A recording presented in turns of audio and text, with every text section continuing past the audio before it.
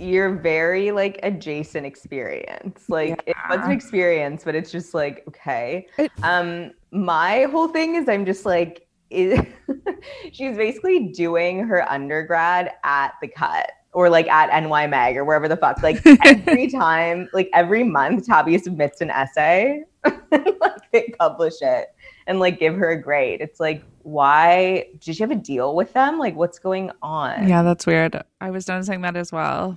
But It's like every like 4 months, there's like a Tabby piece. Maybe she's a contributor. I I don't don't know. know. She's I mean, she's indulgent as fuck.